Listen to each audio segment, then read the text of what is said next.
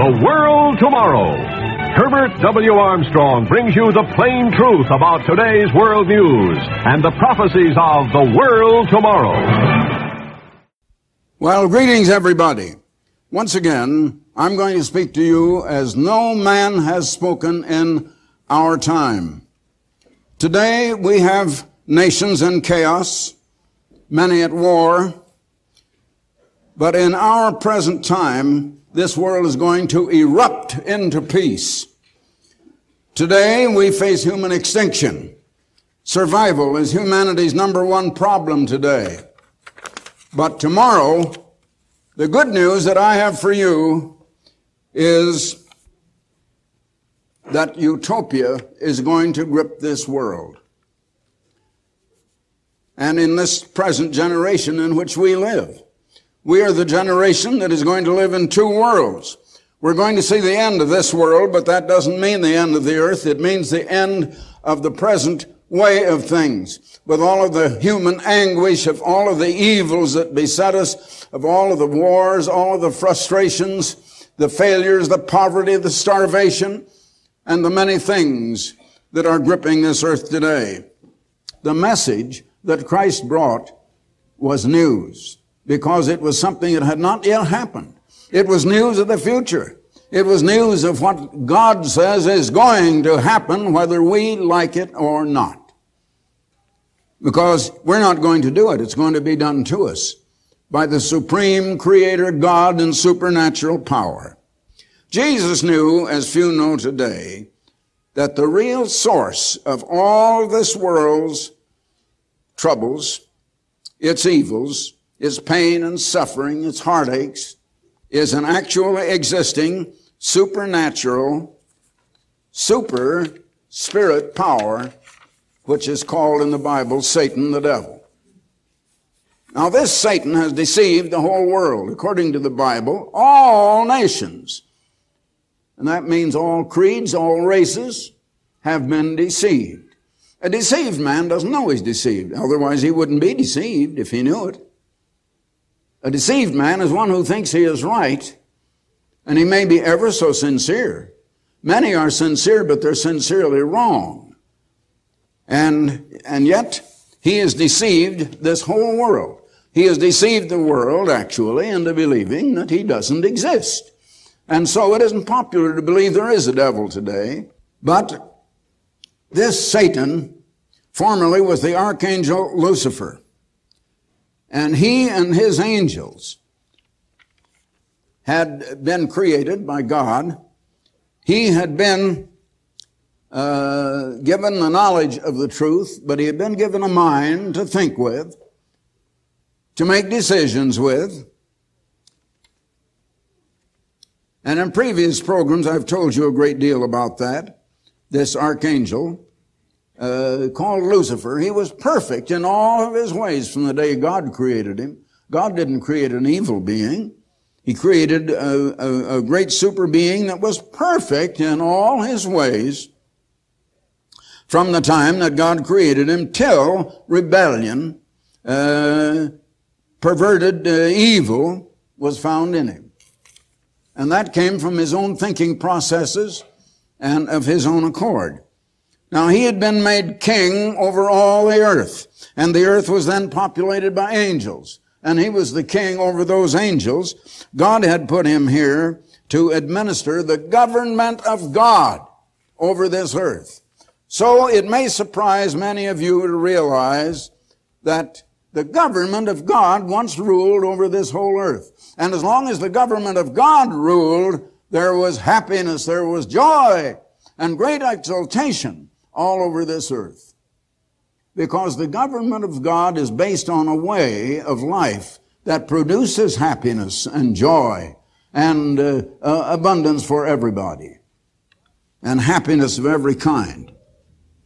But this Lucifer, this super archangel, and the angels under him, as I said, they had been given minds and ability to choose, and they chose to rebel. They rebelled against the government of God and against the way of God, because you cannot have a government except you have law, a basic constitution, a law or ordinances or rules of some kind. Otherwise, you don't have government. And the law of God, the great spiritual law, was the foundation and the basis of that government that brought so much happiness to the angels until they rebelled against it. And they chose the way of evil instead of the way of good. Well, that way of life has caused all the world's evils, all of the pain and suffering, all of the heartaches, all of the troubles, all of the wars, and the destruction and violence that has come to this earth. Living that way that this Lucifer turned to in his rebellion with his angels who became demons. And for the past 6,000 years, we have a record of what that way of life has done to this world, the unhappiness that it has wrought. But over 1900 years ago, Jesus Christ came to proclaim the now imminent utopia of peace that God is going to bring to this world, in fact, going to force it on the world, and it will be against the will of men, because men would rather go on living their own getting way, their selfish way of trying to take to themselves everything they can get, and denying it to everybody else. It'll be the way of universal abundance, of joy, of eternal salvation. But first, however, Jesus had to conquer this Satan. He had to qualify to restore the government of God to this earth, and not only that, to set up the kingdom of God. Now, the kingdom of God is something different than the government of God. The government of God is merely the rule of God with His laws and the machinery for administering and enforcing it over. It was in that case angels. It could be over people. But the kingdom of God is the family of God, of those born of God, born into the God family, themselves becoming entirely immortal and supernatural, and ruling and reigning over the entire earth with the kingdom of God, or the government of God, that is. That will be the kingdom of God. And first they're going to reign for 1,000 years. And after that is going to come a time when all who have ever lived and have been deceived and have not known the truth, they have not been judged, they're not lost, neither are they saved, but they're going to be resurrected. They're going to be resurrected mortal once again. And I hope I can get around to saying a little about that in this program. If not, it will be in, I hope, the next one. The only hope of any life after this life is the resurrection. But all who die in the first death in this life die as in Adam, as a result of Adam's sin. But the result of our own spiritual sins is the second death, eternal death, from which there will never be a resurrection. But all who have ever lived are going to be resurrected. So now I would like you to notice one scripture foretelling the coming of Christ, a prophecy back in the book of Isaiah in the Old Testament. It says here, Isaiah, the 9th chapter, beginning with verse 6, "For unto us a child is born, unto us a son is given, and the government shall be on his shoulder. And his name shall be called Wonderful, Counselor, the Mighty God, the Everlasting Father, the Prince of Peace. Of the increase of his government and peace there shall be no end." It will be everlasting, eternal, immortal. "Upon the throne of David," that was in Jerusalem, in the so-called Holy Land or Palestine, or now it's the land of Israel. And I go there quite often myself. "On the throne of David, and upon his kingdom, to order it and to establish it with judgment and with justice, from henceforth and forever, the zeal of the Eternal of hosts will perform it."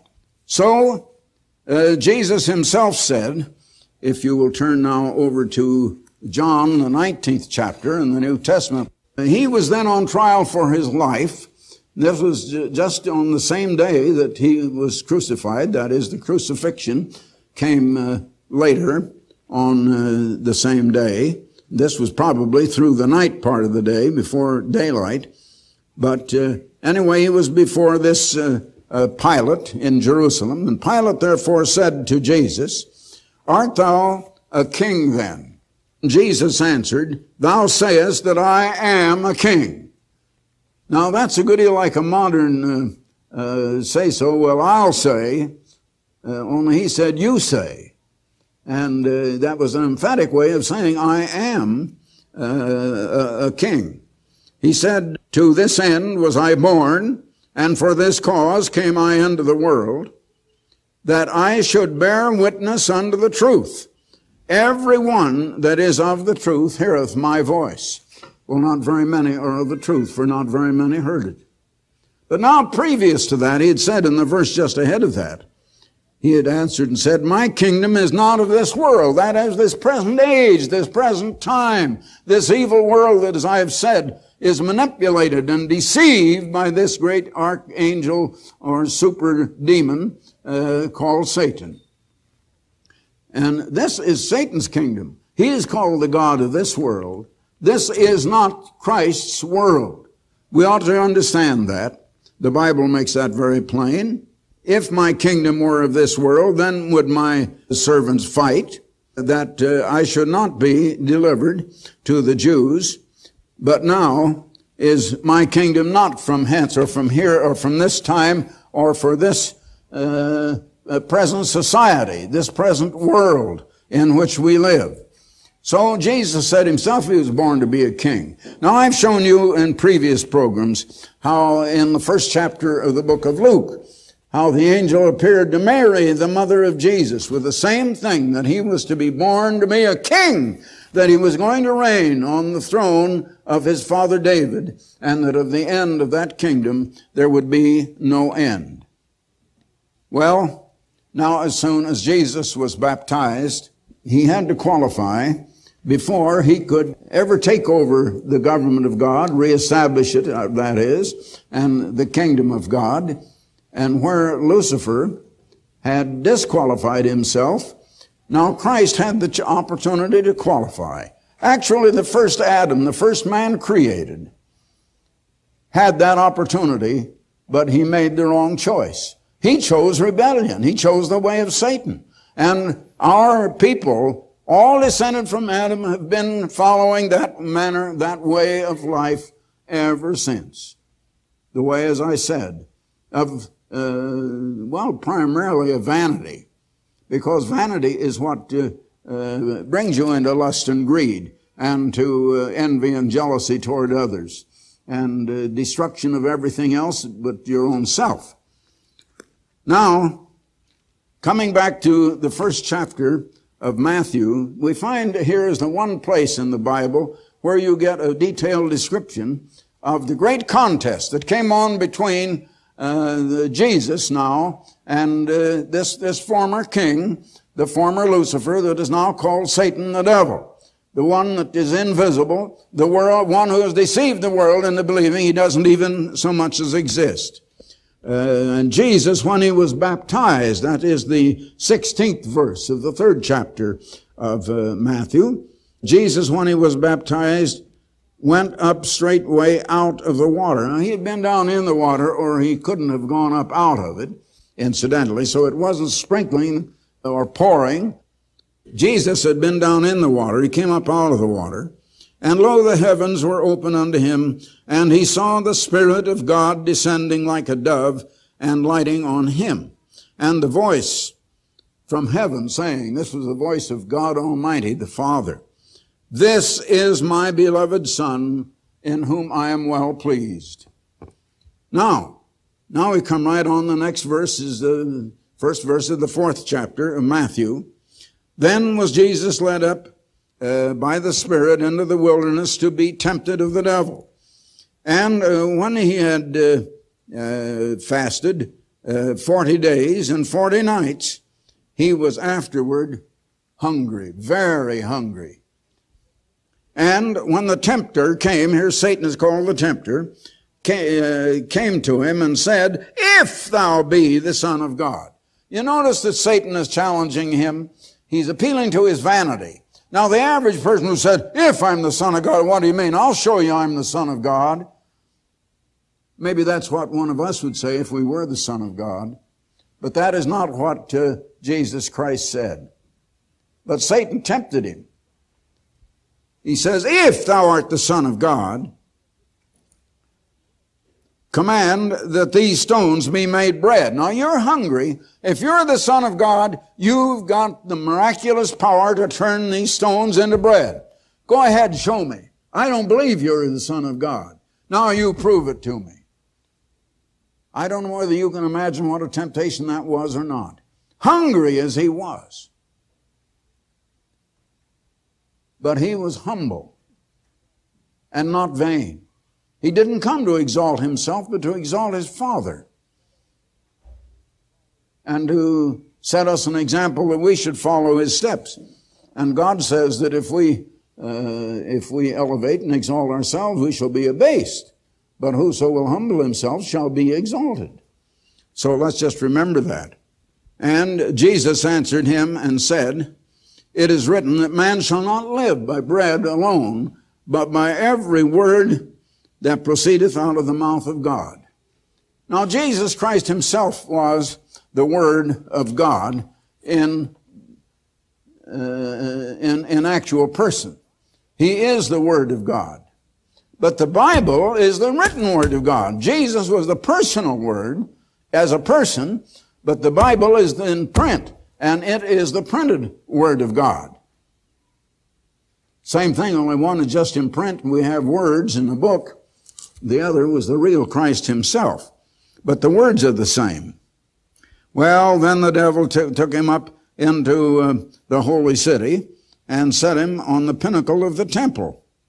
And he said to him, if thou be the Son of God. Now there's that word if again. I've heard people say, an uncle of mine when I was a little boy, I remember saying that's the biggest little two-letter word in all the English language. If thou be the Son of God. He's still tempting him with vanity, with greed, with lust, with everything of that kind. Cast thyself down, because it is written. Now, if you really believe the Bible, let's see if you believe the Bible. The Bible says, he, God, shall give his angels charge concerning thee, and in their hands they shall bear thee up, lest thou dash thy foot against a stone. Now, do you believe God meant it? Do you believe God will send an angel, or that God will prevent you from doing this? From falling, that is, and becoming hurt if you leap off the top of this temple. Again, it was a challenge as to whether he believed God. You know, one thing, Adam and Eve believed in God. Did you know that? They really did believe in God. But they did not believe God. Oh, what a difference there is. They believed there was God. They believed that the one talking to them was God. They knew God existed. Many of the people knew when Christ came that he was the promised Messiah. You will read in the 8th chapter of the book of John, beginning with the 30th verse, you will read of a lot of Jews of that day who believed on him. They believed on Christ. But to those who believed on him, Jesus said, why do you try to kill me? You who believe on me, you're trying to kill me because you do not believe my word, because you do not believe what I say. You believe on me, you don't believe me. There's a great difference. To believe him is to believe what he says. Well, the devil wasn't ready to give up quite yet.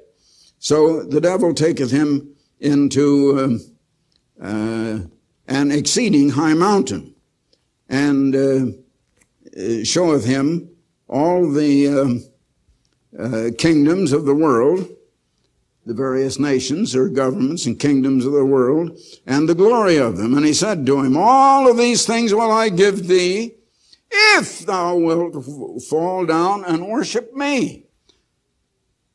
I think maybe there's another place where it says, for they are mine, for they belong to me. Well, Jesus knew that he had been placed. In fact, Christ, before he was born as a human being, is the very one that had set this Lucifer on the throne.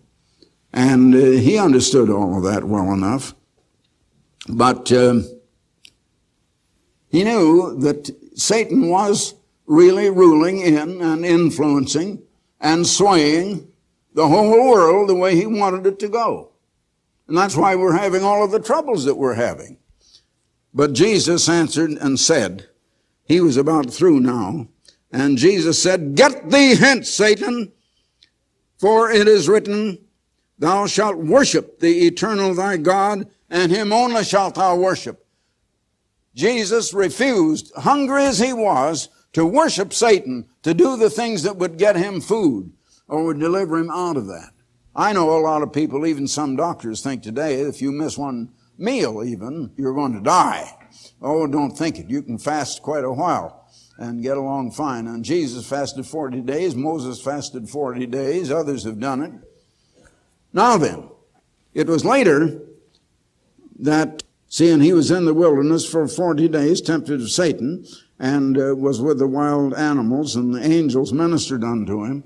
Now, after that John was put in prison, Jesus came into Galilee, not to Jerusalem, but into Galilee, way up north of Jerusalem, preaching what? The gospel. But what gospel? The gospel of the kingdom of God. That is the gospel that he preached. And saying, the time is fulfilled. How was the time fulfilled? Christ had just qualified by conquering Satan, had qualified now to restore the government of God on this earth. And the kingdom of God is that government. And his message was the prophecy of the coming kingdom of God that is going to bring a utopia to this earth. It is going to bring peace to this earth in a way we have never had it before. The time is fulfilled, the kingdom of God is at hand. Repent ye and believe what? Believe the gospel. How can people believe a gospel that has not been preached for 19 centuries? By about the year of 60 A.D., people had turned to another gospel. You'll find that in Galatians, the first chapter, and verses 6 and 7. They had turned to another gospel.